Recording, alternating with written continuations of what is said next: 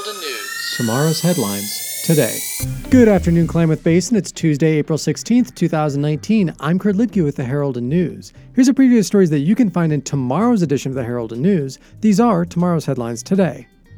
After asking customers at Greenblade Bakery what Mike Connolly and his wife Sandy could do better at the eatery, the couple has now expanded their hours of operation at the bakery located in downtown Klamath Falls. More staff have been hired to help keep the business going during the added 3.5 hours Tuesday through Friday. Saturday hours of 6 a.m. to 2 p.m. still remain the same. Oregon's Department of Human Services foster care problems continue to grow. At least one of the 80-plus foster children who've been sent out of state has been sometimes drugged, and no representative of the state has visited her for the last 6 months. The number of out-of-state placements has more than doubled since 2017, when, under pressure, Oregon began working hard to end its practice of keeping some foster children in hotels. Some now go out of state. Others are being held in former juvenile jails in Oregon. The child who has been drugged is a 9-year-old being held at a Montana psychiatric facility. Her plight gained public attention when her Oregon public defender and her mother complained. The Montana facility says it was giving the girl shots of Benadryl to calm her down. The 34th Annual Children's Learning Fair returns to the Klamath County Fairgrounds on Saturday for a day of family-oriented activities aimed at stimulating young children with aspects of science, art, math, the outdoors, and games.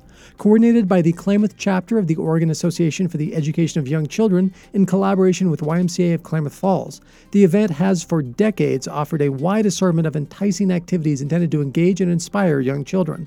The event takes place from 10 a.m. to 2 p.m. on Saturday with a special 1-hour block from 9 to 10 a.m. dedicated to young children with special needs who necessitate a quieter environment.